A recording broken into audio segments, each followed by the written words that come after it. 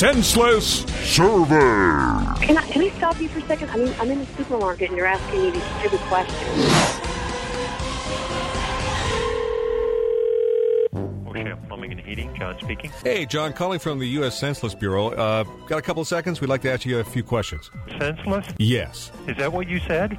Or did I mishear you? Yes. Yes what? Yes, you are correct. I don't know what I mean. Now you know how Sarah Palin feels. Is it the Census Bureau or the Senseless Bureau? You are correct. Well, how can I help you? I just got a couple of questions for you. Just take like 30 seconds. Well, then tell me whether it's the census or senseless.